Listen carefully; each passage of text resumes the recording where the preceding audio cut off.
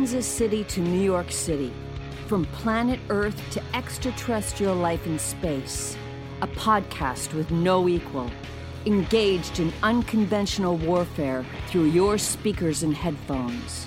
This is a show about embracing the suck, conquering your demons, and finding God in the face of adversity. Chris Tonto Peranto. Switch is on. Motherfucker, I'm gonna shoot you in the face. Ian Scotto. You know, Ian and I have been dating for a long time. You are now tuned into the Battle Line Podcast.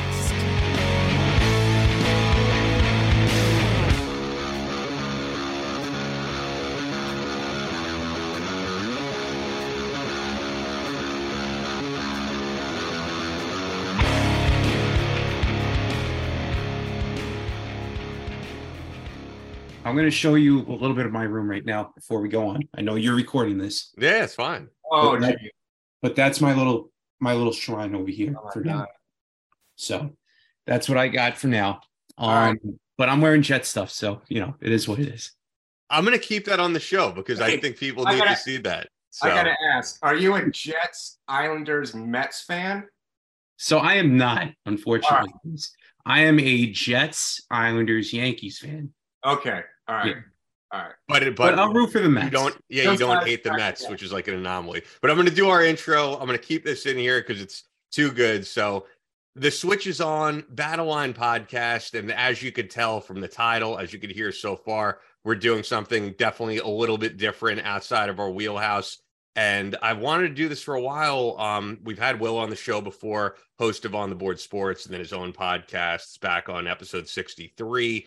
Chris Dykos we had on back on episode 114, really to talk more about your career as an Army Ranger and a little bit as your career that followed as a educator, and I should say airborne Army Ranger with 275. But how this kind of came to be is knowing Will for a few years now. When we started the podcast, as I always say, like the most diehard Islander fan there is, season ticket holder, and then knowing that Chris, I found out just becoming friendly with you, are a huge Kraken fan and a huge hockey fan just in general. And I was trying to find an angle that we could do this, and fate kind of lined up that our two teams made it to the playoffs as a wild card. So here we are. Wild card number one in the West. Wild card number one in the East. How about that? And Seattle, you know, they, for the 2 years that they've been there, you know, they should have had a hockey team for the longest time. I know with what happened with the Supersonics leaving, that sucks. They should still be there, in my opinion, but you know, ownership and money happens. But it's a beautiful city. I've been there. Love Climate Pledge Arena. That's in my top 5 arenas that I've been to. So, and wait, Will, you should tell the audience you've been to all of them, correct? Yes. So for the people out there that are watching and listening to this, I've done all 32 arenas. I've been all over. And Seattle is a top 5 arena to go to, in my opinion. That's great to hear. It is. It's They did a lot. It was that renovation was amazing. They lifted the roof. They suspended that roof for the entire construction. They tried to hold on to much as the original glass. So it's a pretty cool place to go to when you're checking out the arena. If you just happen to be in town and be walking by, you can actually look down into the arena from the outside. Oh, yeah. Watch the warm-ups and see what's going on. So it's pretty cool. And the craziest part about that arena, too, in my opinion, I know you're a local, Chris, is the fact that it's literally in a neighborhood. It's literally like there's a bunch of townhouses right outside the arena. You know, you got the Space Needle, you got the whole park over there, which is great. And that's something that if this Seattle Kraken team can make a run deep into the playoffs, imagine the fans outside of Climate Pledge Arena just watching everything. It would be unbelievable. All the watch parties that they would have and stuff. It would be a tremendous asset if the Kraken were deep. Back to what you were mentioning before, the Sonics played there, and that was definitely the neighborhood was definitely hopping when the Sonics were there. Mm-hmm. And then there was this guy called Howard Schultz. You may have heard of him. Yeah, I believe I've heard of him before. I'm drinking coffee, not Starbucks. Nothing wrong with that. Yeah, so I'm just glad that this kind of lined up the way that it did. And we were speaking, Chris, before we started recording, that you've just been a lifelong hockey fan, and you're not someone who just got into it when the Kraken came to be, but being in Seattle, this became your team. I grew up a Caps fan. I was mentioning to Ian before we started recording that one of my recurring nightmares that I have over and over again is the image of Pat LaFontaine. I think it was 85, 86 playoffs against the Caps. I think it was game 7. At least that's how I remember it, right? That's how it feels.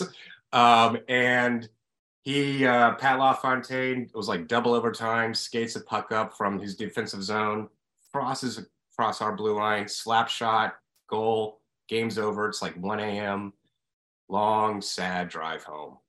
That was way before my time, but the Easter Epic is what they call it up here. Oh. And it was 4 overtimes, I believe. And it was game 7. I think it was right after the dynasty. And, he just wound up hitting it. And I actually met Pat LaFontaine, and he's one of the nicest guys you'll ever meet. So that's awesome. That's awesome. Just totally one of those sweetheart of guys. And you kind of wish he was an Islander for his whole career, but unfortunately other things happened, and we won't get into that, but one of the game's greats for sure. Yeah, absolutely. Yeah. When you were overseas as a Ranger, Chris, and if I remember correctly, you were overseas, right? You were. I would no, well, not that. I mean, we got sent places down in Central America. Yeah, no, but I just meant that you served. Well, I guess not technically overseas then, right? So you served in other countries. I wasn't stationed there. We were in Fort Lewis the whole time. Got you. Okay. Well, what I was wondering though is just even being outside your element, was hockey something that you got to watch regularly and reminded you of being back home? I tried. I played a little pickup hockey a little bit when I was serving. So in Tacoma, they had really dumpy arena and a very industrial section of town. But it was awesome because you had guys from all over the country playing. A lot of the guys in the Army, guys in the Air Force also in the area. So you had a lot of transplants. It was before the big .com boom was really in full swing up here. But yeah, during the Army, that was definitely a nice little breather to get away from things and just have fun focusing on the game. And some really high quality players. The local area before the Kraken got here, tons of transplants. So the men's league hockey was really good. And there's a long hockey history here. I don't think a lot of people realize that. It's a great trivia question if you didn't know this. Which U.S. city has the first Stanley Cup? Seattle. Yeah. What year? 1917. That's it. Dude, leave it to Will to know this. And Will knows this. I mean, I am a more casual sports fan, but when a team here is doing as great as they are, and I know it's been a hot and cold season for sure. I mean, 2 years ago when we got beat by the Lightning in the playoffs, it was like, all right, we got beat by the best team in the league. Right. Last year, things didn't go as planned, got rid of Barry Trotz. I think a lot of fans were unhappy with that decision. And this year, it just looked like it was very possible this team wouldn't make the playoffs, even in these last few games. I mean, it came down to the absolute wire. So, yeah, point being, Will is like the guy who follows this day in and day out, season ticket holder, has a closet full of Islander jerseys, but I'm excited for what's to come. I mean, what do you guys think is going to happen? Because the Islanders are facing the Hurricanes, right? I mean, great team. I think people are happy that at least it's not the Bruins. But do either you guys have high hopes for your team going further into this playoffs as a wild card? Let's start off here with Chris on this one. So super happy they made it. Our goaltending is the biggest weak link that we have. All 3 goalies have below a 90% save average. The only reason why I think we're where we are is because those goalies get maybe about 20 shots a game. So it keeps us right around 2 or 3 goals against us. If we, so I'm hopeful. I hope they make it past Avalanche. I'm glad we're not playing Dallas. I'm glad we're not playing Edmonton. So Avalanche is my preference of the teams we had to face against. But it's what's that? Really? Yeah. Okay. What is your wonder there? No, because with the way how the Avalanche have been playing, they haven't had really a lot of their stars. Nathan McKinnon's been hurt the past couple. Right. He was doing well. You got Gabe Landeskog being hurt. He's coming back supposedly. Oh, I didn't realize that. To that extent. And now you got, who's the other guy? Mikko Rantanen. I think he was also hurt too. But these guys, they're coming back to that They're sense. coming back healthy, and then I guess maybe not. Exactly. Yeah. And it was going to be a tough draw no matter what. You mentioned the fact that all three goaltenders have a below save percentage of 900. Not the best, not ideal. Kind of, you want to build from within. Yeah. And when you look at the Kraken team right now, you guys got young talent. Oh, great talent on young offense. talent. Yeah, we got over 6 guys, 20 plus goals. A couple of those guys also, a few injuries. It would have been more than 6 guys. I think only 3 teams have 20 plus goals with 6 guys. Yeah. What have your thoughts have been on Matty Beniers? I love him. He's the future, and I'm so excited about him. Actually, the last game I ran into a kid who played on his prep school line. So Matty played 1 year, I guess, for Milton Academy, which I didn't realize. A good friend of mine growing up also played for Milton Academy. It was a team that we would occasionally play when I was playing the prep school league. And his mother was the kid and his mother were there. When I say kid, they're in their 20s, right? They're in their mid-20s now. Right. But it was pretty cool to see them there. And I was just telling her, like, I'm so excited that we're going to build this team around Matty Beniers. Like, that is our future. That is our legacy player. That is the guy that's going to carry this team forward. Really selfless player in his style. Kid needs a little more size, but I'm excited. I'm excited to see him in the future, and I'm excited for. I keep saying this. I'm excited for when we trade Grubauer and see who we get in the net, because he's the highest paid player in the team, or at least he was. Yeah, I mean, through the expansion draft too, you guys took him, right, to that extent. And we got rid of what's his name? Vasenik. Who's he with now? Vanacek. He's with the Devils right now. Yeah, he was with the Caps. Yeah. And we had him, and we let him go. Yeah, I remember that. So if we had that right now, man, I'd be arguing we may make a deep run. Right now, maybe first round.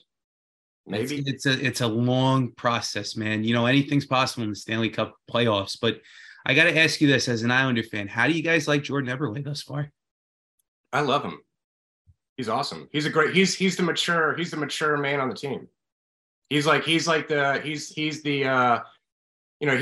wise sage in the locker room and on the ice. He's awesome. I hope we hold on. I hope he finishes out his career with us. He's definitely one of the best, man. No doubt about it. And he's part of the 20 plus also.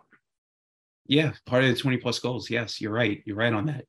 So what do you think, Will? I was going to ask, because I know that, and I should tell people we're recording this on Saturday. By the time this goes up on Tuesday, we'll have played our first game. But this is an important series because the winner of this goes on to play the winners of the Devils and the Rangers. That's going to be a really exciting series for sure. Yes. Yes. So, yeah, I'm just wondering for you. I know, I was at a game with you where there were chants of a new coach, right, in mid-February. People are not very happy with Wayne Lambert. Definitely some major changes to the team in earlier this year that have changed things. Bo Horvat for sure, Pierre Engvall for sure. But what do you think, man? I mean, I think a lot of people were reluctant if they would even make it, as I said earlier. Now we're in it. How far do you think we're going to get? Well, first and foremost, this all starts off here with the goaltending situation with Ilya Sorokin in net. He's been absolutely a Vezina finalist. He's an MVP candidate. He should be an MVP candidate for the Hart, in my opinion. But, there's other great names there too when you're looking at who's in there with Matty Tkachuk scoring these goals left and right for Florida, bringing them back into relevance here. You look at the other netminders that are around, like Linus Ullmark and with Igor Shesterkin playing well. But if it wasn't for the play of Ilya Sorokin, this team would not be where they are right now. They wouldn't. And when they were playing in January, I was up in Seattle on New Year's Day, seen that disaster of a road trip. And as the season went on, as that month went on, I'm saying to myself, this team needs something. And when they won the 2 games against Detroit and Vegas, they wound up getting Bo Horvat. And Horvat has literally changed the complexion of the way how this team is played. Now, if Matthew Barzal was healthy, it would be one thing. Oh, but yeah. they're doing this all without Barzy. And it's crazy. And you talk about a guy that played up in Seattle with the Thunderbirds, was there too. Great little arena that they got up there for the WHL team for the Thunderbirds. But to get back to Barzy, he's just absolutely been to Horvat, excuse me. He's been a godsend for this team. And it just his leadership, the way how he goes on the boards and does things. Yeah, he didn't score over the course of time, but there are other things that he does that people don't realize or that people don't necessarily they don't necessarily see on the ice. His play on the boards, him getting to some of the dirty areas, him getting open to take shots on net. It's really been unbelievable to say how Bo Horvat has changed his team. And without Sorokin or Horvat, these Islanders wouldn't be where they are right now. We'd be talking about them in the Connor Bedard sweepstakes at this point in time. So a really good situation for the Islanders to come back. And when they made the trade for Bo Horvat, keep in mind, they were fighting for a wild card spot. Pittsburgh and Washington were, I believe, 1 and 2, and now both teams are out of the playoffs. So it goes to show you that you got to play full 82 games, man. And with the way how the Islanders are from goaltending out, with the defense being the way how it is, they can definitely pull off an upset against the Hurricanes, in my opinion. They can. Yeah, and the Devils and Rangers are both amazing teams this season. And to see the Islanders play either of them this next round of the playoffs would be, man, how crazy would those games get? Oh, here in New York, it would be absolutely insane. Ian, you've been to games. You live out in the island. You know what it's like. Talk about it's the first time in 29 years that you have the Rangers, the Devils, the Islanders. And if you want to talk basketball, you got the Knicks and the Nets playing too at that same point. So it's pretty incredible right there, to say the very least. You look at what the Rangers and the Devils bring. People talk about 94, the Mateau series, right? You go back to like the 97, you go to 2012 when Henrique scored the game winner in game 6 to send the Devils to the Stanley Cup final against the Kings. And then you look at, what put Sean Avery on the map against Martin Brodeur. That was a playoff series as well. So when you look at it right now, Devils, Rangers, that's like, it's one of the best. It's one of the best. And if the Islanders beat the Hurricanes, whoever plays, whoever wins that series out of the Devils and the Rangers have to go up against the Islanders or the Canes. So there's a lot of history here, no matter what, no matter how you look at it. And the NHL execs are drooling over those numbers. Yeah, absolutely they are. Absolutely. They wanted this, they got it. Yep. And for a lot of fans, they want to see, what happens here in round 2. But round 1 is definitely going to be interesting for sure. Definitely going to be a high scoring series. You got for the Rangers, you got a young nucleus with the kid line. You got Artemi Panarin with Mika Zibanejad. They traded for Tarasenko and for Patrick Kane.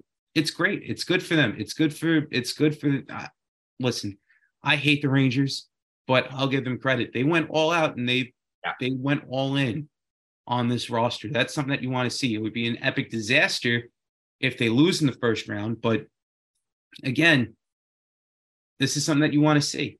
This is something that you want to see, no doubt. I gotta admit, I am a closet Rangers fan. Well, it was the first NHL player I got to meet was Dave Maloney. Okay. And so I was living up in Syracuse, and I was in a little hockey camp that he was running, and I got my photo take with him. They gave me a pennant, and so that was like, until I became a Cavs fan, I was a Rangers fan. Okay. As long as you met a player and that's the connection. That's what you're 6 years old, you meet this NHL player. Yeah, you're in. I grew up a Rangers fan because I just got to go to a bunch of games with friends. And I mean, that was also an amazing team, man. I mean, Mark Messier and Brian Leetch and Jeff Bukaboom. I mean, how do you not love those players? They are classic. And how can't you appreciate being at Madison Square Garden? That's true to some extent, although I should add that to Will, because you've been to every hockey arena, as we said earlier, and you will adamantly say that MSG is an overrated arena. It's a dump. It's the history. Well, even if you're looking at it from the perspective of the history from the two sports teams, really outside of Clyde Frazier and the 94 team, there's really been nothing over there. There really hasn't. All the opponents have been going over there. And, Right. you know, they've been doing their thing, whether it's Kobe, Jordan, you got Reggie Miller doing his thing in the NBA, right? And LeBron to that extent. Everybody loves playing in the Garden, but they never can get players there outside of what the Rangers are doing right now. Maybe this changes it around for the Rangers and for the Knicks with Jalen Brunson and Julius Randle. Who knows? But there's just really nothing going. There's been 3 versions of the Garden, guys. 3 versions of the Garden, you know, and the recent one took down a train station that should have been a historic landmark. It's not the case. It's a dump. I haven't been to the new one. I'm talking again back in the 80s and 90s here. Make your way over here. I think you'll like it to an extent. You know, they put a lot of money into the renovations over here, but I don't want to be talking like a hater. But at that same point in time, who's paying? You know, just because it's a tourist attraction close to Times Square, everything like that, and you're above one of the busiest train hubs in the world. Oh yeah. You know, I don't even want to go on about it. But you also know, Will, it's like, it's so crazy to see the difference between going to a game at Madison Square Garden and UBS in terms of, like, if someone is coming to visit New York and they just want to go see a hockey game, you're going to pay, in some cases, at least double the price just to see a regular season Ranger game over a regular season Islander game, just because of Madison Square Garden. It's extremely easy to get to, although now UBS Arena, you could take the train there as well. But it's just the same thing as Yankees versus Mets. Like, you can go to a Met game for crappy seats for like $20. That does not exist at Yankee Stadium. And if you're going to a regular season Ranger game, you're paying at least $100. You can get last minute tickets to an Islander game for a great deal. Yeah. And not only that too, but when you look at what UBS is, it's, you know, wider concourses, easier ways to get in. Yeah. People complain about, you know, where the train station is and where the arena is, but they're building up around the arena. They're going to have a hotel in the next year or two over there. They're going to have a shopping district right across the street from UBS Arena. So it's definitely getting there as far as where it's supposed to be at. But like I said, MSG, what's up? I'm sorry, interrupting there. That's what they were trying to do here. They were originally going to try to build an arena down in the stadium area of the city, right, with hotels, with entertainment, kind of like LA. Mm-hmm. Yeah, sounds like that's what they're trying to do there.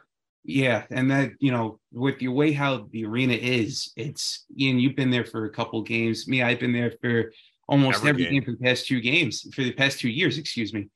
It's one of the nicer buildings in the league by far, no doubt about it. And there have been some Ranger fans that have said the same thing as well.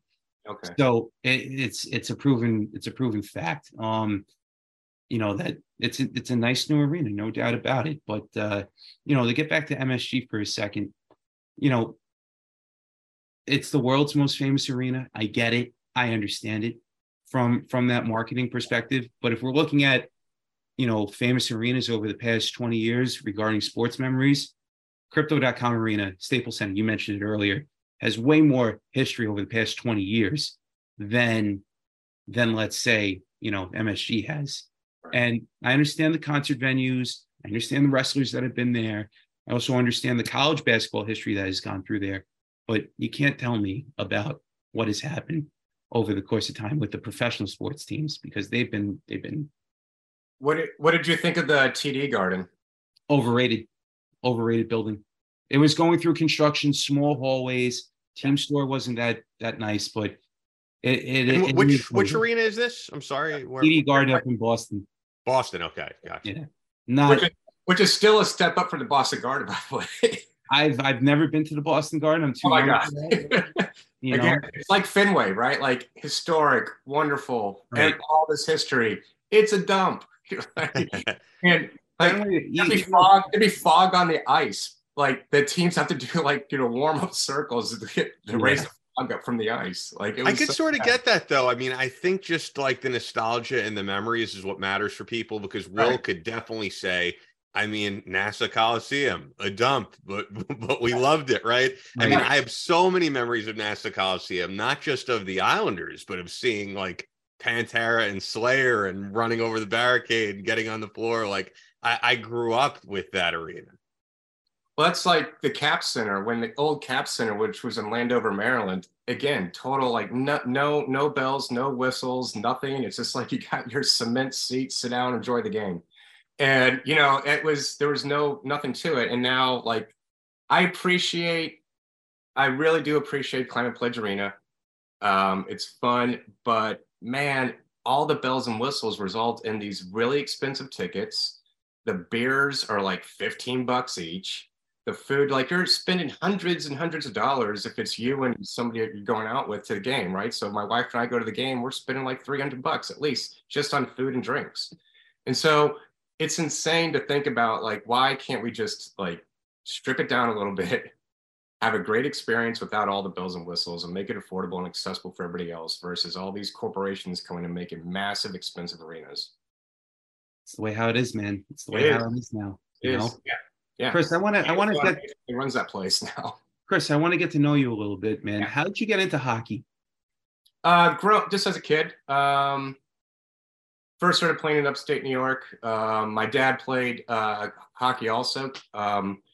He was a goalie, and he was on the practice squad for the Pittsburgh Hornets back when it was 6 NHL, 6 AHL teams. Okay.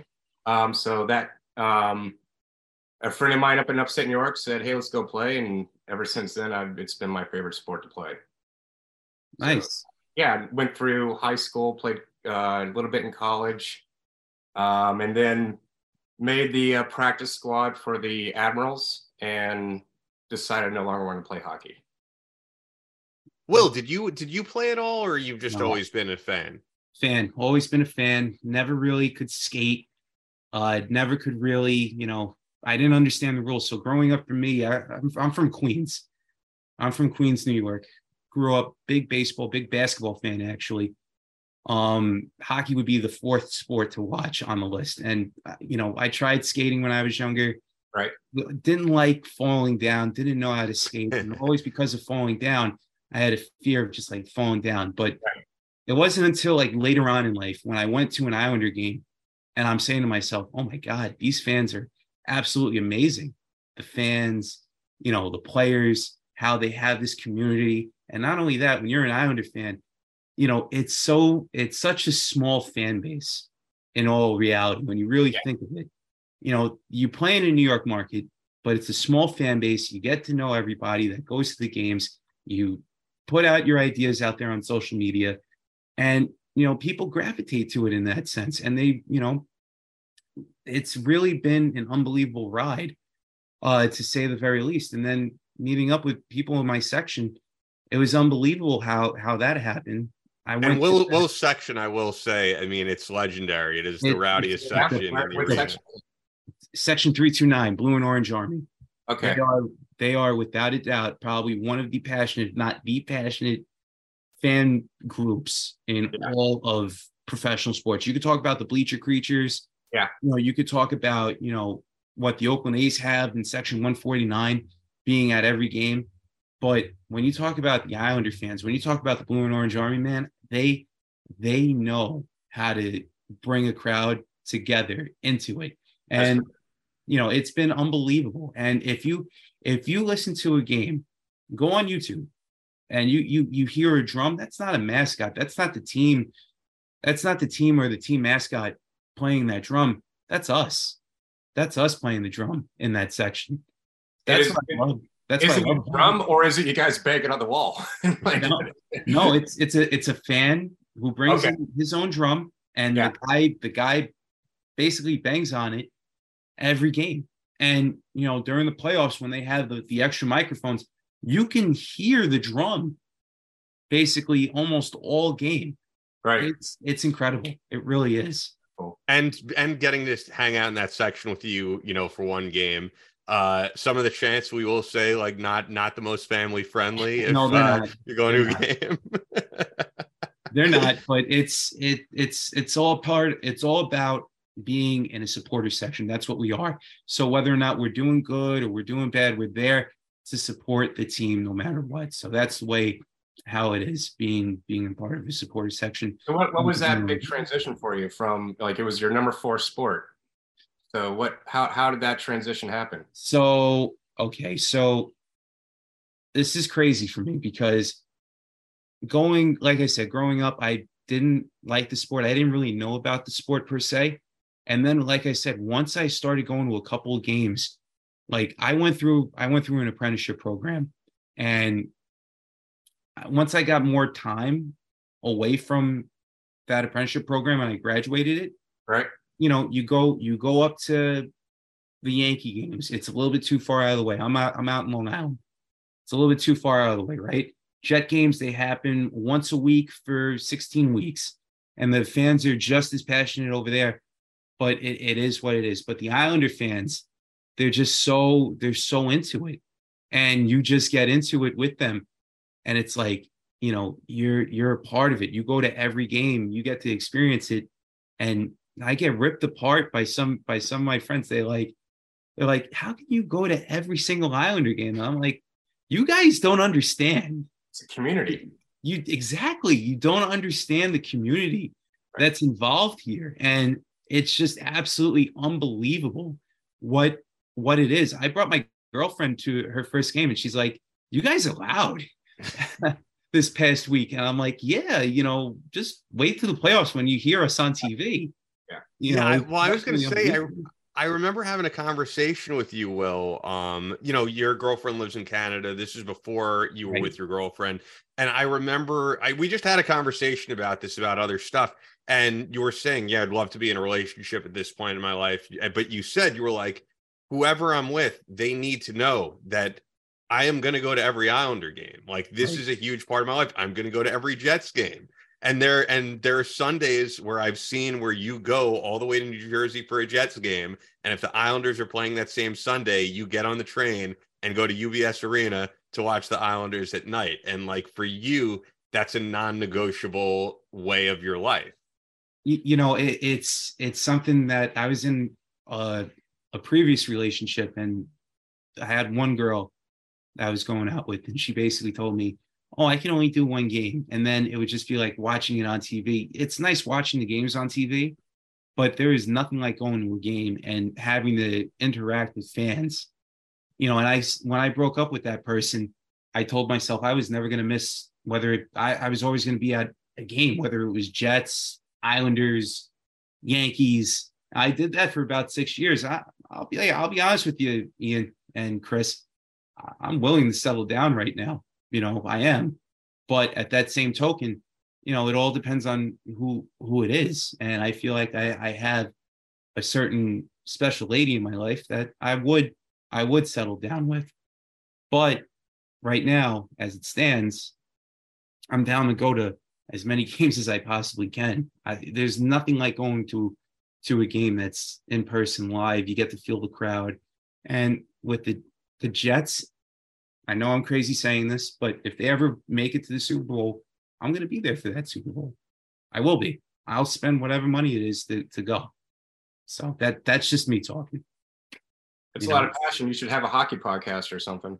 I do, On the Board Sports. Hey, hope you guys are enjoying this episode with Airborne Army Ranger Chris Dykos and, as I like to call him, Long Island celebrity Will Chiarucci. Before we continue, if you've been with this podcast since the very beginning, then you know our sponsor from the very beginning has been Fort Scott Munitions. They are a manufacturer of multi-federal patented solid copper and brass CNC spun ammunition that is designed to tumble upon impact in soft tissue, leaving devastating wound channels for faster bleed out and quicker incapacitation. This ammunition was originally developed to innovate and improve on the standard of military-grade ammunition design. It was found that not only did the TUI ammunition outperform competitors in the self-defense industry, but it quickly became apparent that it would be a top contender for hunters alike. With the ammo being CNC spun, the tolerances are some of the tightest on the market, ensuring that you receive the same results with each pull of the trigger. Now, you can go to any state and you'll be able to find Fort Scott Munitions by clicking on the dealer locator at fsm.com and typing in your zip code, but you'll get the best deal through us online when you go to fsm.com and you enter the promo code BATTLELINE for 15% off your order. Only available to listeners of the Battleline podcast. Once again, that's FSM.com. Promo code BATTLELINE. Fort Scott Munitions is a proud supporter of Chris Peranto, Battleline Tactical, and the Battleline podcast. We love what they do. Once again, it's simply FSM.com. Promo code BATTLELINE. This is the best ammo on the market. And of course, you know what? We're talking about sports. So let's talk about the only 100% NSF for sports certified brand of collagen protein, Bubs Naturals. And actually, in the last episode, we talked briefly about Dan Taco Cirillo, Navy SEAL, who turns out was a friend of Sean Lake. If you go to Sean Lake's Instagram, he put up some memories with Dan. So rest in peace to Dan. I feel like Sean just knows so many guys in the special operations community, and particularly Navy SEALs. So love working with Sean, love working with Bubs Naturals. Now, if you haven't checked out Bubs Naturals already, their flagship supplement is really their collagen protein. And if you don't really know much about collagen, you might want to know now, what is collagen? Collagen is the most abundant protein in the human body. It is literally the glue that holds our bodies together. Collagen is a blend of highly functional amino acids found in all of the body's connective tissues. Now, for Bubs Naturals, they upcycle cowhide that would be wasted by leather tanneries that they use from pasture-raised and grass-fed cows. An enzyme bath breaks down the hide into molecules and boosts the amino acid profile. The collagen is agglomerated and hydrolyzed into a powder. Now, what makes Bubs Naturals different is, once again, they stand alone as single-sourced and certified and are flavorless, 100% NSF for sports certified as their brand, single-sourced. And after your early 20s, collagen production declines every year. Collagen is critical to the support and reconstruction of joints, supports gut health and muscle recovery, and promotes healthy skin, hair, and nails. And I just had my Bubs Naturals last night after a workout. They also have their MCT oil powder, which I mix with the collagen protein. Their apple cider vinegar gummies, great for cleansing, and all their other great supplements. Their Bubs Brew, so check them out. BubsNaturals.com. Use the promo code BATTLELINE for 20% off. That's BubsNaturals.com. The best supplements out there for collagen, for MCT oil powder. Now, let's get back to our episode, Talking Hockey, with Will Chiarucci and Chris Dykos. Well, and on the board is really, it's like all sports. Yeah, definitely is. You talk about baseball, hockey, basketball, football, whatever it is. So that's the way how it goes. I know that, like, the thing that's interesting with you too is, like, a lot of people from this area who were into the Islanders, like, their dad was into the Islanders and they got to see all those classic games. And I know you've said, like, you got into this on your own. Your dad was not like a big hockey fan or anything. But for Chris, did you grow up in a family that was into all this? Oh, yeah, no, my dad definitely is a sports fan. And again, I hockey was 24/7, right? It was year round. So getting to, like, quickly got to an ability within play that results in, like, summer leagues, and you're constantly traveling. So hockey was most of my youth. So a lot of it was on the road playing. My dad was coaching a little bit, but a lot of road trips, and yeah, just consumed everything. Did you have a favorite idol growing up? Bobby Carpenter. I don't know if you guys remember who that is. Bobby Carpenter was on the Capitals. He was the first American player to make 50 goals in NHL. Wow. And then during the warm-up, I was at the Cap Center. He's done with warm-ups. You know, some of the guys are giving autographs, and I lean over and I yell out, and I'm like 13, 12. Mr. Carpenter, may I please have your autograph? And he looks up at me and says, "Fuck off, kid." So you couldn't be a fan anymore after that, right? Idol, you know? That's wild that happened, though. And he was like 20, 21 at the time. And how old were you? I was like 12. Yeah. Yeah, but that's so messed up, though, man, you know? So that was my, yeah. So it was kind of interesting. Like, it was a little quick clarity of, like, okay, they're human. They're all. Well, you've met a lot of players of all different teams, like, doing what you do. Have you met anyone who was a total dick? Very good question right there. That's a tough one right there, because all of them, all the hockey players that I've met have been nice to that extent. You know, the nicest guy that I met, like I said, was Pat LaFontaine. You know, Josh Bailey, cool dude. Flashback. Sorry, have a flashback. I apologize for that. I know earlier on in the episode, yeah. But yeah, Pat LaFontaine was nice. Like any of the Hall of Famers have been extra nice. Like Potvin, Gillies. I met Gillies once before he passed away. Super nice guy. Like if you had a conversation with him for 5 minutes, it felt like you known him, or he knew you for like a long time. You know, even though it was for passing for a couple minutes. You know, the legends are nice. I never had a bad experience with anybody. Never did. Yeah, which is good. It's probably different now too. I think like guys of this age range know how to handle fan interactions and probably the media better because of social media and because everything is out there. So if you're a jerk to a fan and someone captures it on video, it could go viral. It could go on Instagram or Twitter, and you don't want that out there. I'm sure back in the 80s, they were still smoking cigarettes in the locker room. Yeah. Like, it was still that kind of hockey. Yeah, it was just a different time frame. One thing I wanted to ask you guys about, because we were texting about this back and forth, and no matter what we do on Battle Line Podcast, there's always got to be some type of military connection or 2A connection. It's just kind of what we do. And I was thinking of how do you tie that into hockey? And the obvious way that you do is that veterans are recognized every game for NHL games. It's definitely something unique they do. It's cool seeing the whole crowd get up and chant USA and applaud these guys for their service. And the thing that I actually mentioned this 2 episodes ago when Chris was on, and I said that to me, Chris Dykos is the most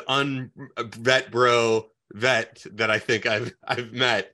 It's just, you know, you're very different than someone like Chris Peranto in that sense. And I think your reaction to that may be a little different than his. I mean, I always see it as being all positive that they do that every game personally. So, and Chris Peranto and I definitely have varying opinions and views, and yet we still respect each other and appreciate each other immensely. But yeah, so my father served, I served, my son is serving. Yeah, that's right. And for some degree, like every single game, there is a military veteran recognition. And I can appreciate the military service, obviously, right? Multi-generational service.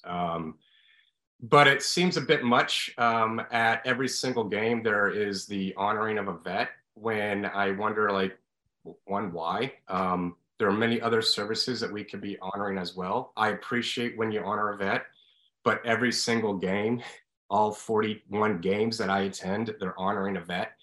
And so, or not even a vet, just someone currently serving. Like some of them are even like a recruiter, like they're honoring a recruiter. When I really do wish they would be honoring like other services as well, like honor teachers, honor social services, honor all these other things that people contribute to our society to make it a better place. And so there are other ways to serve beyond military service. And again, not to diminish military service. Father's a vet. I'm a vet. My son is serving. Obviously, we have some appreciation of that service, but at the same time, it feels a little over the top. I brought a friend from, this is what I love doing with our tickets, is I try to bring people who've never been to a hockey game before. And one of my neighbors is from Germany. And we were talking, the honor of the vet occurred, or not the vet, current service, so active service member they were honoring. And I brought this up to him saying, wow, we really do this a lot. And he was under the impression, as somebody from Germany, that in the US, the vast majority of people serve. And so that was kind of like surprising to him when I pointed out, no, that's not true. If you look it's like, what is it? 1% or less than 1%, right? So if you take the entire US population right now, so that's people who vets, I guess I don't think we have any vets beyond World War II right now. So be pretty damn old. Like, yeah. You know, World War I vet, really? Okay, wow, it's impressive. If they're still out. So of all those vets, so think about how many people served during World War II. And had to, right? Yeah. And right now, the overall population, 7% of people have had military service. of the generation of like Gen X to now, it's 4%. So my friend was asking me like, well, why is all this military admiration going on when so few people actually serve? And that's what it kind of reminds me of. It feels like, okay, let's honor vets because the vast majority of us don't do this. And we're just going to throw it up there and kind of cleanse ourselves of our guilt, so to speak, of not serving while we have continuous wars going on. All right, I'm on my rant. I'm rambling here on my team. No, but I think that's okay. You have a unique perspective, though, because I think truly, I don't think most vets would agree with you on this. And at the same time, you are a vet and who comes from a family, the same things that you just said, and not only just served in the military, but served in special operations. So I think my son does as well. Yeah. And your son's a Ranger as well, or no? He's with First Special Forces Group. That's right. And you told me that last show that you were on, but it's just been a while. But he's part of the SOCOM community, right? Like, sure. Do you think he would feel the same way? And actually, I'm wondering, have you made it so that even though you're at practically every game that you've never been honored? Because I mean, you should be honored. No, I don't care.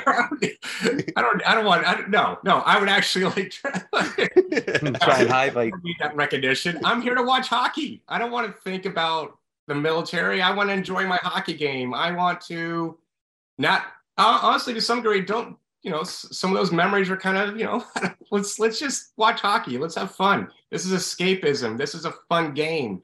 That's right. And so why do we we do the national anthem? Okay, cool. Everybody stand up, do the national anthem. Let's recognize that. All right, great. Glad we all did that. Now let's play hockey. Why do we have to keep honoring veterans or the military at an entertainment event?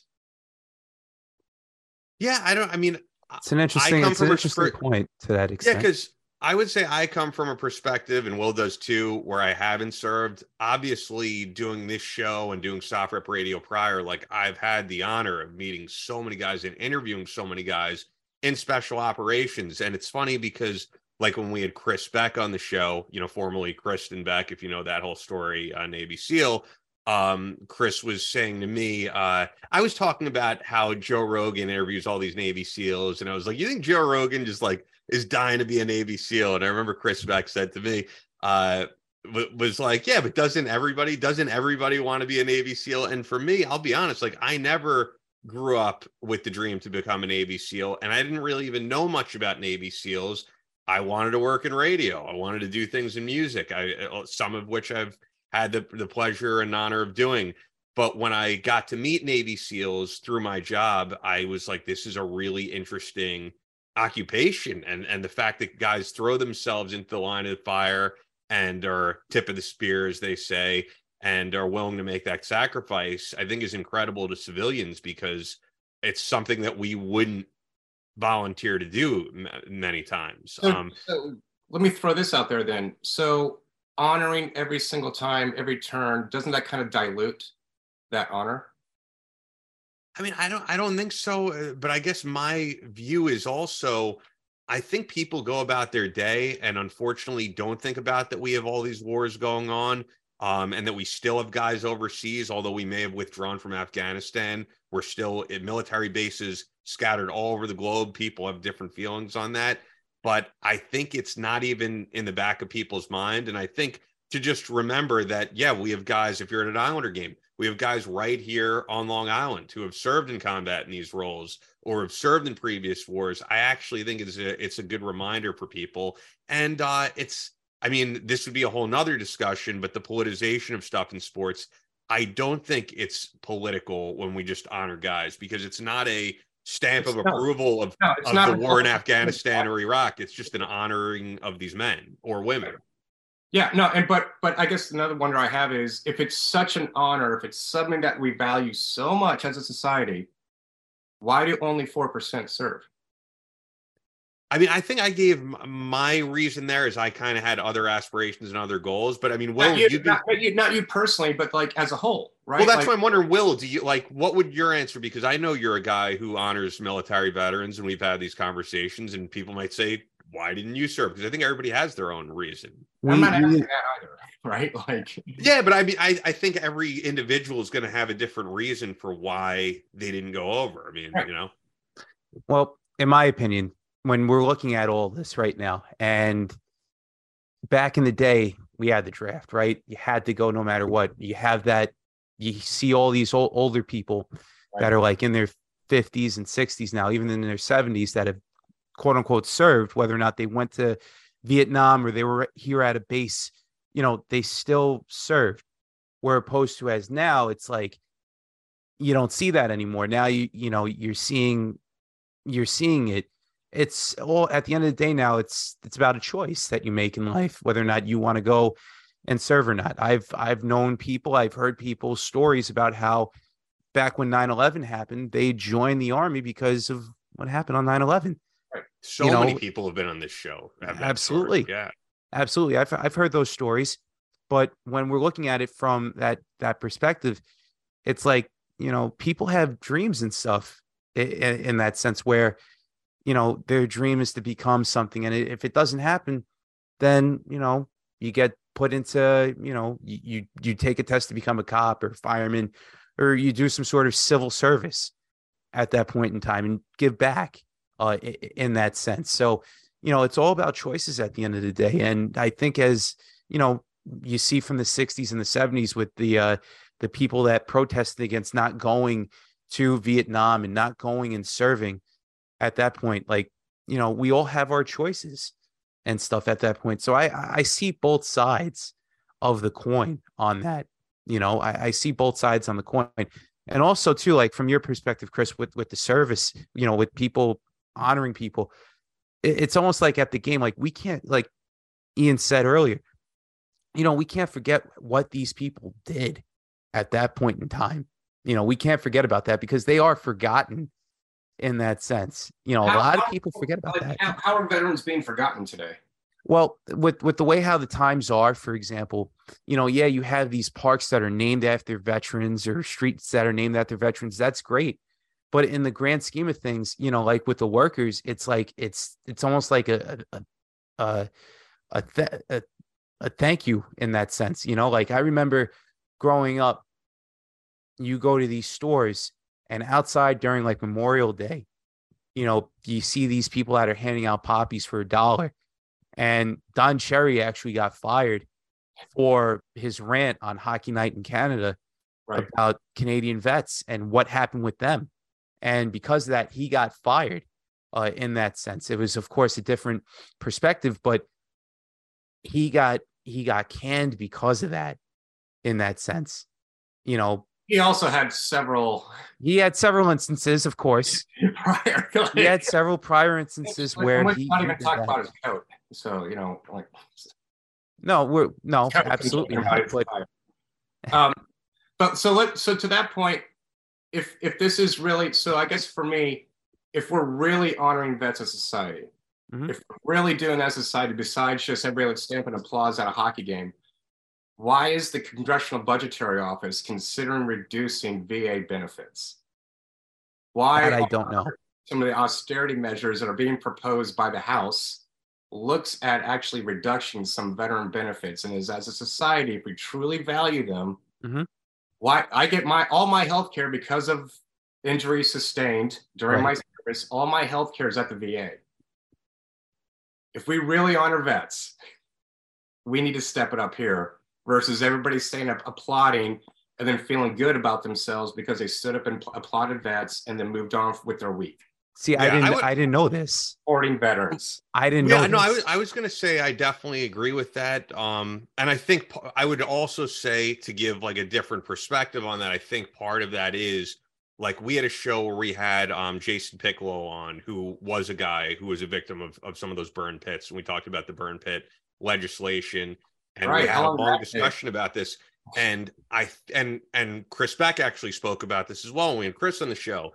And I think a lot of it goes back to the problems with the political system as a whole, that when we have a bill that's supposed to be honoring vets or helping vets with sustained injuries, and this is all of politics, there's always other things in that bill, and we can never just have like a clean bill on this is just going to help veterans who have sustained injuries in burn pits, there's always going to be congressional members who are like, well, I want to, and this is hypothetical, but build a bridge in my district for this, something that has absolutely nothing to do with the bill at large. And we have these giant bills that no one reads. No one in Congress reads, because you have to be a lawyer to read these giant bills. And I think it's just a problem with our government as a whole. Is it's broken. So I believe I hear you on that. And if the arena stands up, right? 100% of the arena stands up. If it's truly that authentic, that type of effort would be moving forward as a whole society towards actually giving veterans the benefits that they actually deserve, and the health care. And, anyway, I do appreciate, like, at many incidences where vets are being honored, but it feels like a little bit over the top for every single game, add an NHL entertainment to do this every single time over and over and over again. And also it's kind of just humorous seeing a fat recruiter get up and everybody's applauding.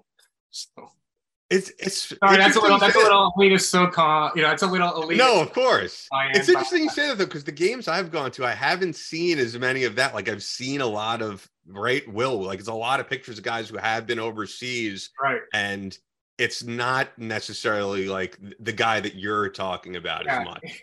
And even the veterans too. I've seen World War II guys, Vietnam guys that have been literally, celebrated for those 10 seconds, like you mentioned. And, but I didn't know about the whole government cutting the budget. It's proposed. It's proposed. Okay. It's not a bill pushing through. But again, like, it just drives me nuts. Like, my son actually brought it to my attention, and he brought in the CBO report. I'm like, oh shit, wow, they're really thinking about cutting down. And it's part of the House trying to have a little more austere measures. And they can't touch Social Security now, so they're trying to go after something else. Now, that's the problem I have with the media right now, because there are other things that are going on. People are so focused in on Trump and Biden and all this stuff that's going on, the war in Ukraine. But like for stuff like this, for you guys, nobody's really talking about that at all. And I didn't know about that until what you just brought up just now, Chris. That's kind of like, in a way, kind of scary in that sense, where it's the same thing with, I'm a construction worker. Okay. I've seen things that basically they don't get talked about as much, but yet people will talk hours on end about, what's going on in Washington, D.C., what's going on with Trump, where there's other things that we could be worrying about as a country. And to hear that on your end, it's like, it's horrible to hear that the country would actually think about cutting funds for our veterans, and something that really, for the people out there that have served, they should be getting whatever it is that they deserve, because they fought for our rights here at that point. They fought for everything that we have here in turn, and for them to take away stuff for us, or for you guys, excuse me, that's awful. That's absolutely awful. I'm sorry to hear that. Yeah, no, I would fully agree. And we do try to bring up those issues on the show for sure when things like that come up. But yeah, I think it does go back to the problems in government as a whole, is that we don't have clean bills that actually like benefit things that most of America would be behind. It's definitely a problem in this country. Just for the record, the medical care that I get at the VA, excellent. It's just a matter of getting into the appointment. Once you get into the appointment, my doctors are all University of Washington doctors. They teach at UW. So I've had nothing but great medical care. Often you hear about veterans complaining about the VA. I just really want to put it out there that, again, like, the service that I've received is amazing. And if they do reduce it, that's going to be terrible. That's going to suck. But again, it's just a proposal. It's not even a bill. Sure. Well, it's just a CBO report, but it does point out, like, okay, if you want these austerity measures, here's a good place to cut. Yeah, that's the VA stuff seems to be a regional thing. I think from the guys that I've interviewed, there are people. Oh yeah, again, it shouldn't be. It should not be a regional thing. That is absolutely ridiculous. And we do have guys traveling like 5-6 hours from Eastern Washington or or Oregon come to Seattle because it has the biggest VA facility, and again, it's tied with the University of Washington. But these guys are having to take the entire day or even 2 days, right, to come to Seattle, spend the night, go to their appointment, and go back home. It's ridiculous. Yeah, because from the guys I've interviewed over the past few years, I hear great experiences at the VA, and then you hear terrible experiences at the VA. You even hear the stories that are so crazy in the realm of veterans committing suicide in the parking lots of VAs. I mean, there's just horrible stories that we've heard over the years. And I actually think it may tie back to what you're saying about why does such a small percentage of people serve? And I do think there are probably people who honor veterans, who respect veterans, but would also say, I don't agree with American foreign policy. I don't agree with why we're in these countries. I don't like hearing about these stories of the VA of guys coming back and not getting treated properly. And that may be a reason that recruitment is down, along with many other reasons. I don't know. Yeah. Chris, let me ask you this. Do you ever see a day in which this country would implement the draft again? I hope they do. Like, and it's not necessarily the draft as it was. Like, I really hope that moving forward, service is more committed to as a nation. Again, we honor service so much. So Right. can't we actually commit to service as a society? And it doesn't have to be picking up a gun. It doesn't have to be going into the military. It can be support of the military. It could be support in your community. It can be volunteering at a school district. It could be volunteering with the park services. But I really do think, and one reason I think this is really important is because there's so much isolation right now in our society. Oh, yeah. And when you go into such services, you're forced to engage with people and interact with people that you would never have met in your life, that have varying opinions and experiences. And I think that kind of helps congeal and solidify us as a society. Again, Chris Pirano and I, we're the spectrum, man, we're at two completely different ends, but we I have would agree. absolute respect for each other because of the shared experience of the service that we had.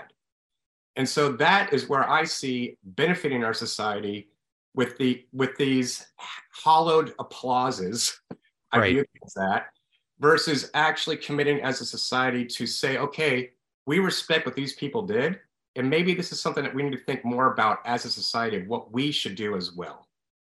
Yeah. What you're saying about the isolation from other people, it definitely resonates with me. And I think it's such terrible advice out there when I see all this stuff on social media, right? If your parents voted this way, like your parents who supported you throughout your whole life, but they disagree with you politically, cut them out of your life. You don't need these people in your life. And that's not how the real world should ever work. No. There are people who you're going to completely disagree with you politically, but have your back way more than the people who are aligned with you and voted the same way as you. Mm-hmm. And it's the polarization of the country is just terrible.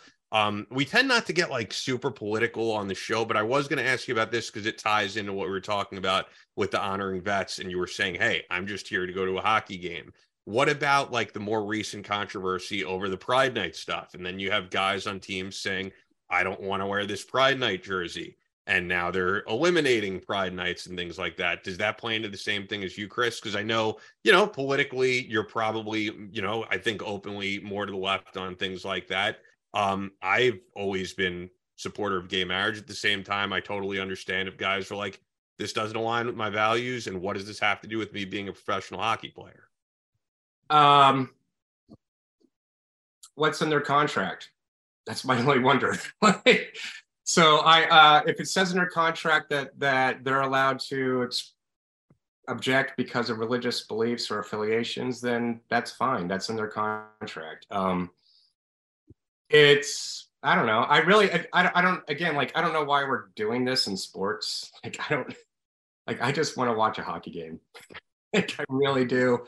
I mean, and again, like with Climate Pledge Arena and all the bells and whistles, like I don't remember like the Kraken tentacle coming down and the whole opening and like all the money being spent on that stuff, like versus spending all this money on things like that. Let's just play hockey, have fun, and everybody should be welcomed.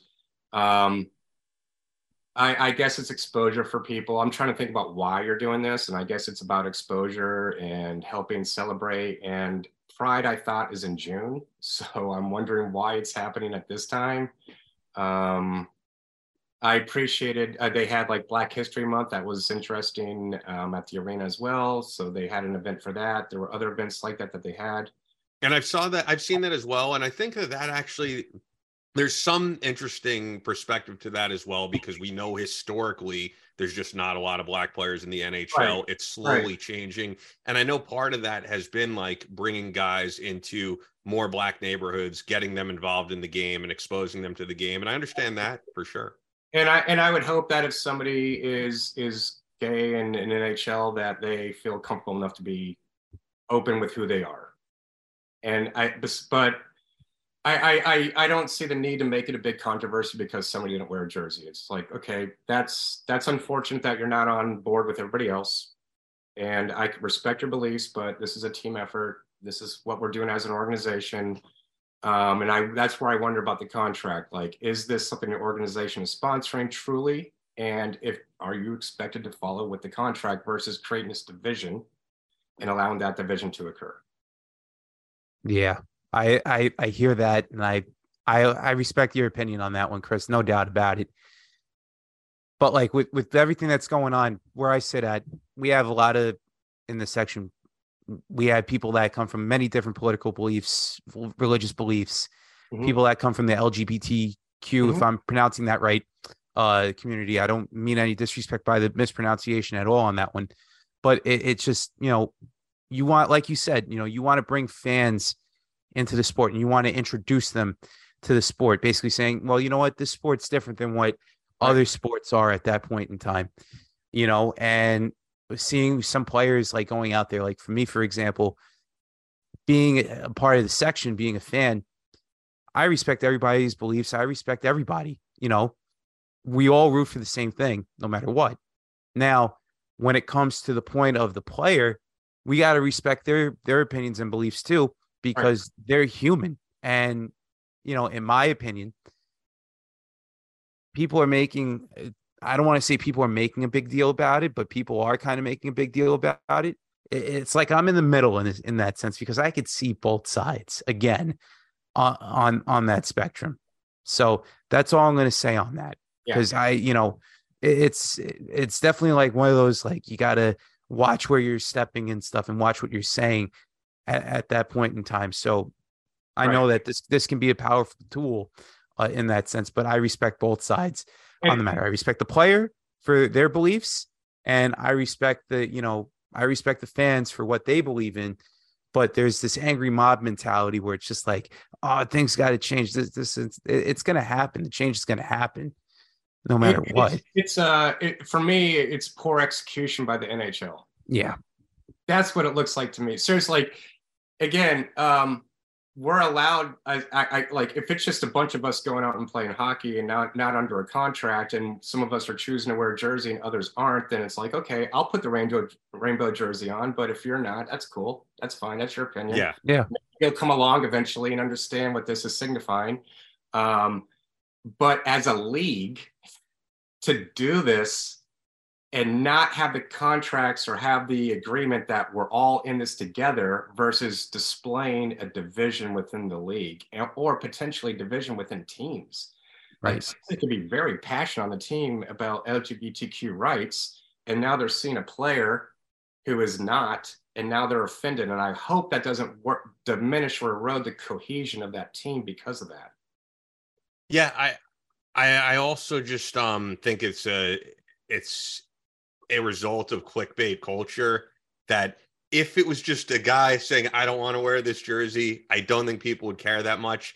And how many times on, whether it's Tucker Carlson or Joy Reid, do they cover anything having to do with hockey unless you could divide people and politicize everything. And then they're going to talk about this, and they're either going to say this player is a bigot or this player is like a freedom fighter and a hero, because it divides people. And by the way, we're to blame when we talk about, like, why isn't this covered? Why isn't that covered? That's right. I always say on the show, if we didn't click on this stuff so much, if we didn't watch this stuff so much, it wouldn't be covered so much. But it's covered ad nauseum because we love anything that divides us. We're addicted to this, like, hatred of the other side. I viewed this as a non-issue. Like it just when you asked me about it, like Ian, I wasn't even thinking about it because I thought like this is just poor execution and as you were saying, like this is becoming a bigger issue than it really needs to be, and I just ignored it the whole time. And not only that too, but when it comes to Chris, you mentioned it earlier, and just wanted to spotlight on this. These are teams that go out there. They're not mandated by the league. You got Hockey Fights Cancer Night that's mandated where all 32 teams wear special Hockey Fights Cancer jerseys, right? St. Patrick's Day, people wearing the St. Patrick's Day jerseys. That's mandated by the league. And the veteran jerseys, the military jerseys, that's mandated by the league. The Pride Night stuff, that's all team affiliated stuff. If a team wants to go out there and wear a Pride jersey, by all means do it. But if they don't want to, that's fine. But as long as, if there's a Pride Night that the team, does, I know that the Islanders had a Pride Night.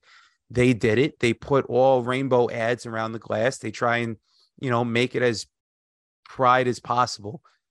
They try and do it like that. I know the Kraken have done it to that extent too. Nice jerseys, beautiful way of trying to bring the community together. Absolutely. But at the end of the day, there's bigger things that we're gonna worry about here. You know what I mean? Why create the potential division? Right. Is in the world right now that's already on the verge of going down the shitter anyway. Yeah. Yeah. By the way, the Tucker Carlson Joy Reid hockey show, that would be interesting.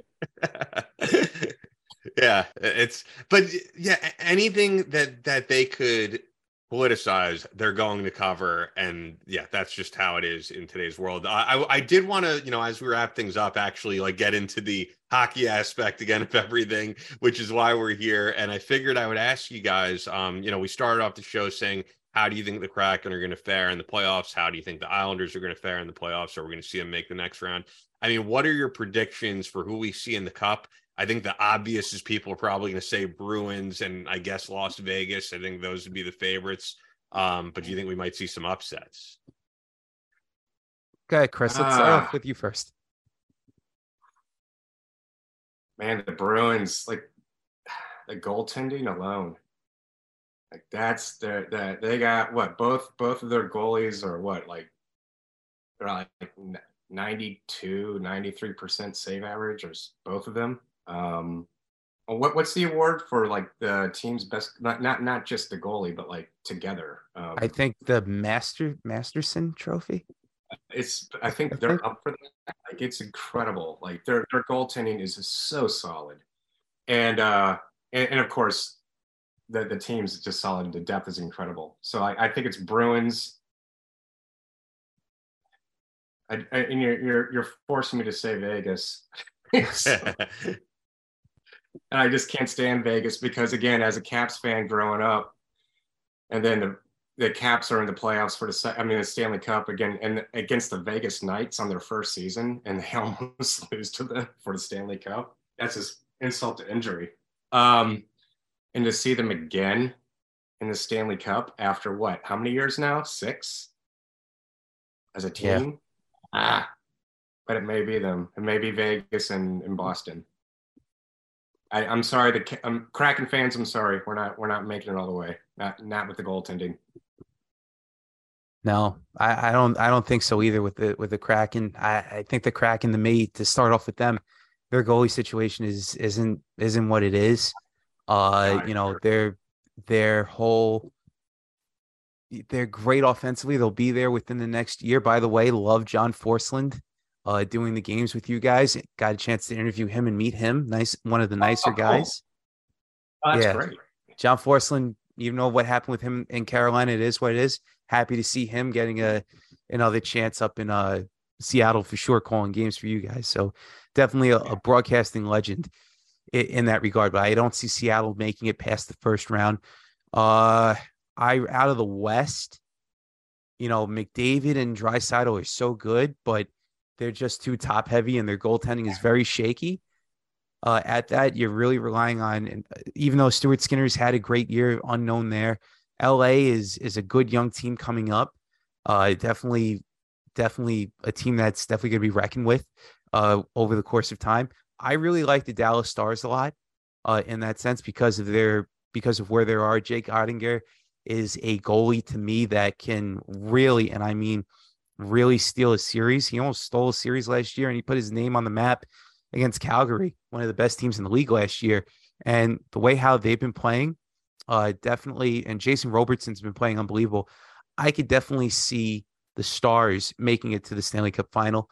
An upset could be a Bruin in the Vegas Jets series. I think the Jets can definitely, with Connor Hellebuck, I don't see Vegas as a favorite, as everybody's saying them out to be. I think they have a couple of glaring weaknesses, but I think the hot team right now going into it is the Jets. I think the Jets should be watched out, should be looked at as a team that could definitely do some upsets. I could see the Stars making it to the Stanley Cup final. In fact, that's who I'm going to pick out of the West. I'm going to say the Stars coming out of the West.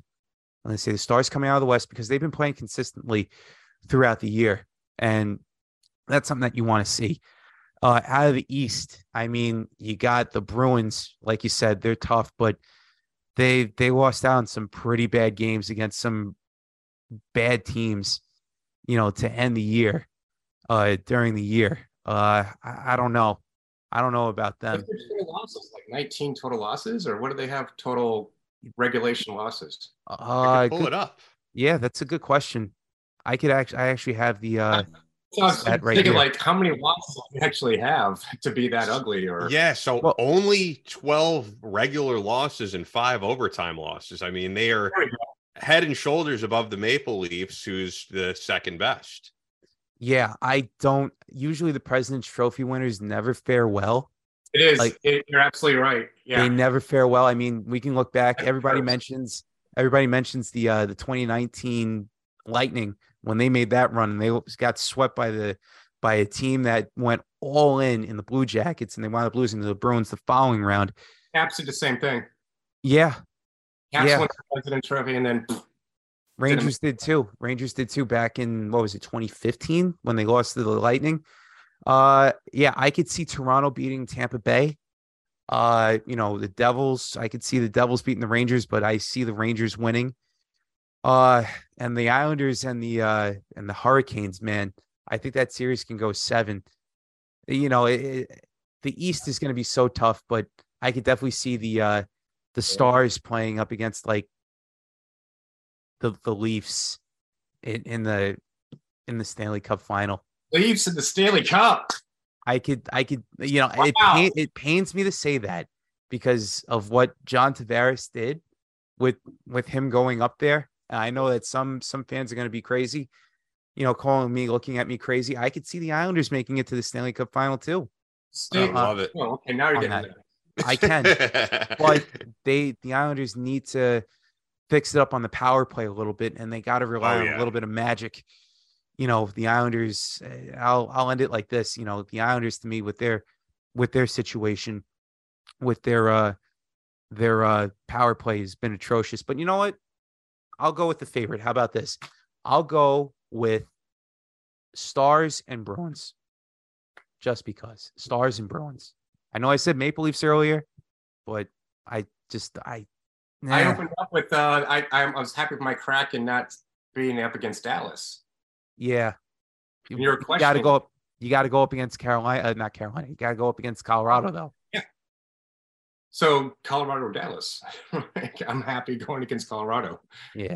You're saying that Dallas can make it to the Cup. I think Dallas can make it to the Cup. They've been the more consistent team, but if Colorado can get those guys back healthy, McKinnon's, even though McKinnon's been playing well, Rantanen and Mikko, just going out, Landeskog, excuse me.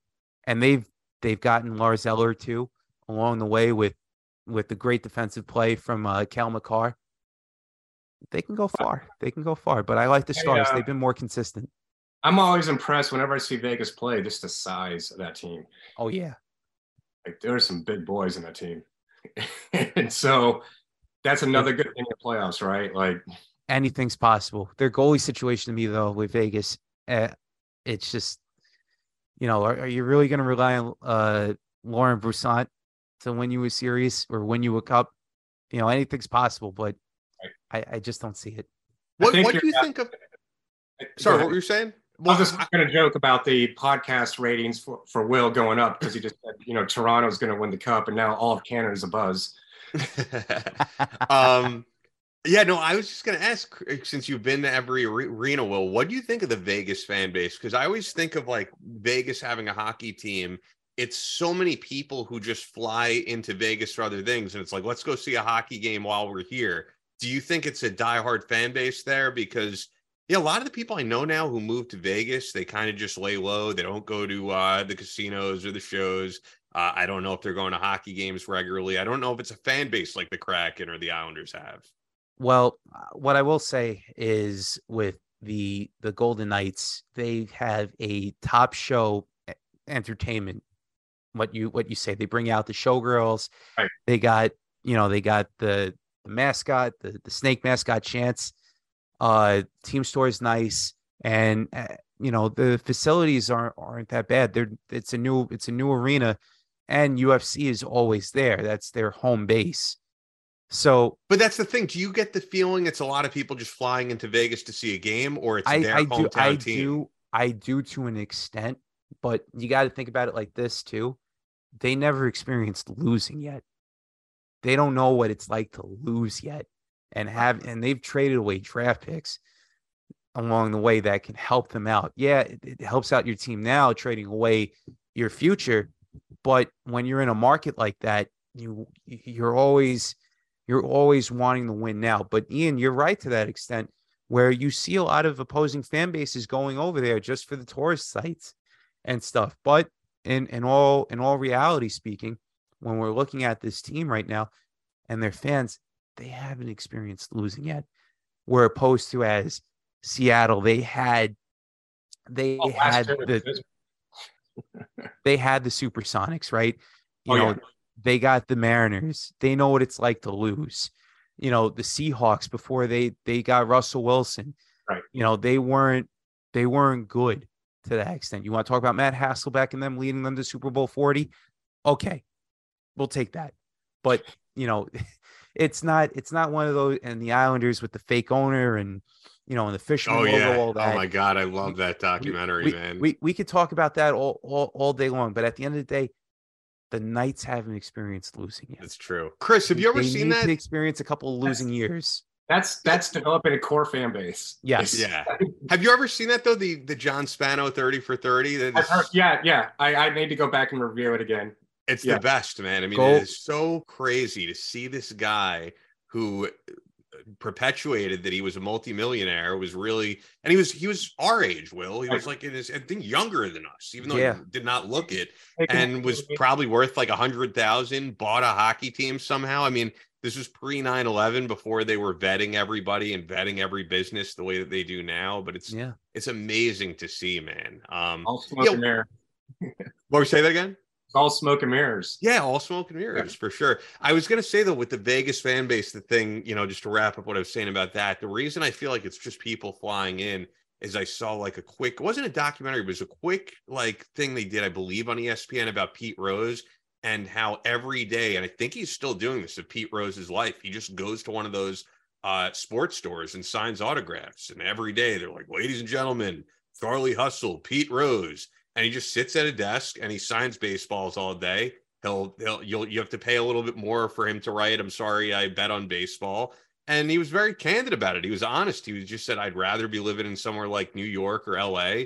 He goes, but I can make a great living out here. But I just think for a guy like that, who's obviously a really smart guy, when you hear him interviewed, I think it's got to be monotonous and probably torturous to some extent to, he's not broadcasting games. He's not doing what he's passionate about. He's just sitting at a desk signing baseballs all day. And I just was thinking about that with, why is he able to do that? Because people fly into Vegas all the time and it's, hey, we'll go do this. I'll get a baseball signed by Pete Rose. Just like, hey, we'll go see a hockey game. And that's why I wonder, is it really a fan base, or is it just that so many people go to Vegas for all different types of things and get to experience that as well? I don't know.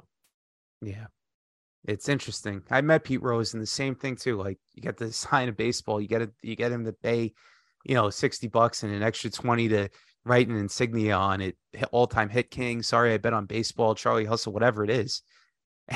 It's the same thing. And you deal with him for like 15 seconds, you move on, take a photo with him, and that's it. But to get back to the Vegas thing, it's they need to lose. I hate to say it like that, but those fans need to experience what losing is like. And then you develop the loyal fans that have been through thick and thin instead of what you're seeing right now.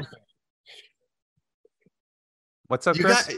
You need to experience being a Mariners fan for a little while. You need to have that pretty much. Yeah, not the Ken Griffey jersey. We had the most wins. We tied the most wins in Major League Baseball 2001 history. With Ichiro, first year of Ichiro. It goes down right after that. It's like, man, the slope. Like they need like a grade of like how steep this is. Be careful. Like this is a deep slope and it's long. Yeah, some of it. Sometimes it could be long. Sometimes. Have you guys ever seen the Pete Rose interviews that he either did with he did some with Mike Francesa and some with Howard Stern? Because no, he has one of the funniest lines that he said in both interviews that I always think of, because Howard asked him about this, and then Mike Francesa asked him about it in a separate interview, and he asked about his friendship with Joe DiMaggio, because I guess they got to do some stuff overseas. I think they did like a what would it be when baseball players get to meet veterans overseas? It's like what type of tour is it called again? USO? Yeah, they did some type of USO tour, and Pete Rose said that he had to shower like in the jungles with Joe DiMaggio, and of course Howard is asking about like it's Howard. He's asking about like Joe DiMaggio's cock or whatever, and Pete Rose had the line where he's like, the only way that I could describe Joe DiMaggio is he was a penis with a man attached to him. And I always thought that was funny. And he said the same line on Francesa. Like Francesa is like he's back in his chair, like, holy shit, for Howard. They say that stuff all the time. But anyway, Will, you got to go to like a wedding, right? We should probably wrap this up. That's okay. I've had fun talking about it. Just going to the church and seeing somebody. No big deal. Nice, man. What is a wedding right here? Fun. Here on the island? Getting married over in Queens. Very cool. And they're having their little reception a little bit later on out in the island. So. Well, I know if you guys, if you want to follow Will, it's at Will Chiarucci on Twitter and Instagram, and then just at On the Board Sports, right? Yes. And Chris, is the best way for people to find you, really? I know you're on LinkedIn, but also continuaconsulting.com, but that's your education that you do. Is there anywhere else that people should look you up? We're going to get our podcast back up again, Schoolhouse Talk. Talking about issues that are, unfortunately, school systems and schools have become kind of like the what's the word I'm trying to say? The culture wars are just all over schools right now, and it's pretty complicated stuff. And so that's what we're talking about on the podcast, to kind of clarify a lot of the myths and disinformation around that. My only question is it really going to go back up? Because I'm pretty sure in episode 114, which is way back, you were like, we're going to do this, and now we're on episode 183. I got a publisher who's we're writing a book, and a publisher wants us to get this back up. So okay, cool. So Schoolhouse Talk, it'll be on it's already on all podcast platforms, right? You just haven't updated it. Yeah, there's some old episodes on there. Yes. Cool. Yeah, and continuaconsulting.com. And if you're in Seattle at a Kraken game, you should put Chris's name in to be honored as a veteran at the game. We're in section 24 if you want to stop by and say hi. So you have season tickets as well, right? Season tickets, section 24. Yeah. Wow. Beautiful arena. Love Seattle. Definitely got to meet you up in Seattle one day, Chris. Absolutely, man. And I love New York. I haven't been there in a minute. So come here to an Islander game. We'd love to meet you, man. All right. You too. Yeah, it would be cool, man. I've been trying to get Chris Peranto to come to New York, and the last time he was here was 2019 when we did the first podcast, and that was 3.5 years ago. But you also know Chris. He's like, I'm not going to that dump. And he's Chris lives like, you probably haven't seen where Chris lives now, but I've been there, and it is truly the middle of nowhere, Kansas. Like, this is not Kansas City. You fly to, it's like nothing I've ever seen. You fly into Kansas City and you drive an hour and a half, and it's all cornfields. There's not even a rest stop, and he loves it. And everybody there just likes to shoot guns. And like, that's the hobby. That's what they're into. Wow. Crazy. All right. That's absolutely crazy. Talk about living in the middle of nowhere. Oh my God. He loves it though. I've been I don't blame him. It's cool. Yeah, but you would. I think you or I would get bored. As long as you got your phone and internet connection, you're good. Just keep yourself busy. Yeah, I mean, you won't be going to a hockey game there for sure. But this was great. Hopefully, the audience enjoyed it. As much as I love talking special operations and talking Second Amendment stuff, I like to switch it up. Just like I love to have musicians on and do that type of thing. It was cool to do this. It was just the timing was perfect, as I said, with both these teams in the wild card. So hopefully you guys are enjoying by the time that you heard this. Hopefully our teams won their first games. And as always, leave us a review on Apple Podcasts, subscribe on YouTube. And if you haven't had enough of these guys, go back and listen to episode 114 for more Chris Dykos and episode 63 for Will Chiarucci. And I should say, Chris, episode 114, the first one you were on, is one of the most listened to episodes. Wow. Partially because, I'll be fair, if you remember, the title was the CIA CIA contractors turned hired hitmen. I mean, that was as clickbait of a title as it gets. So I get people asking me like, were you a CIA hitman? No, read the full title. That's not me. Yeah, I remember you were like, could you please put comma and Chris Dykos? And it's one of those things, we talk about the clickbait culture. It is true. I try to make these titles things people are going to want to click on. And then maybe when they listen to the episode, they'll get something out of it. At the Canadian border all the time now. Yeah. That would be funny if you got stopped because of that. They just Google Chris Dykos and that's what they see. All right. Well, this was great. Thanks again, guys. Thank you, Chris. A pleasure, man. Thank you. Thank you for everything. That's all for this episode of Battle Line Podcast. But we're always posting new content on social media. Follow us on Instagram at Battle Line Podcast and on Twitter at Battle Line Pod. That's an order. Be sure to subscribe so you don't miss any new episodes up every Tuesday. Leave us a review on Apple Podcasts or your podcast platform of choice. Believe in yourself. Face all challenges head on. And as always, never quit.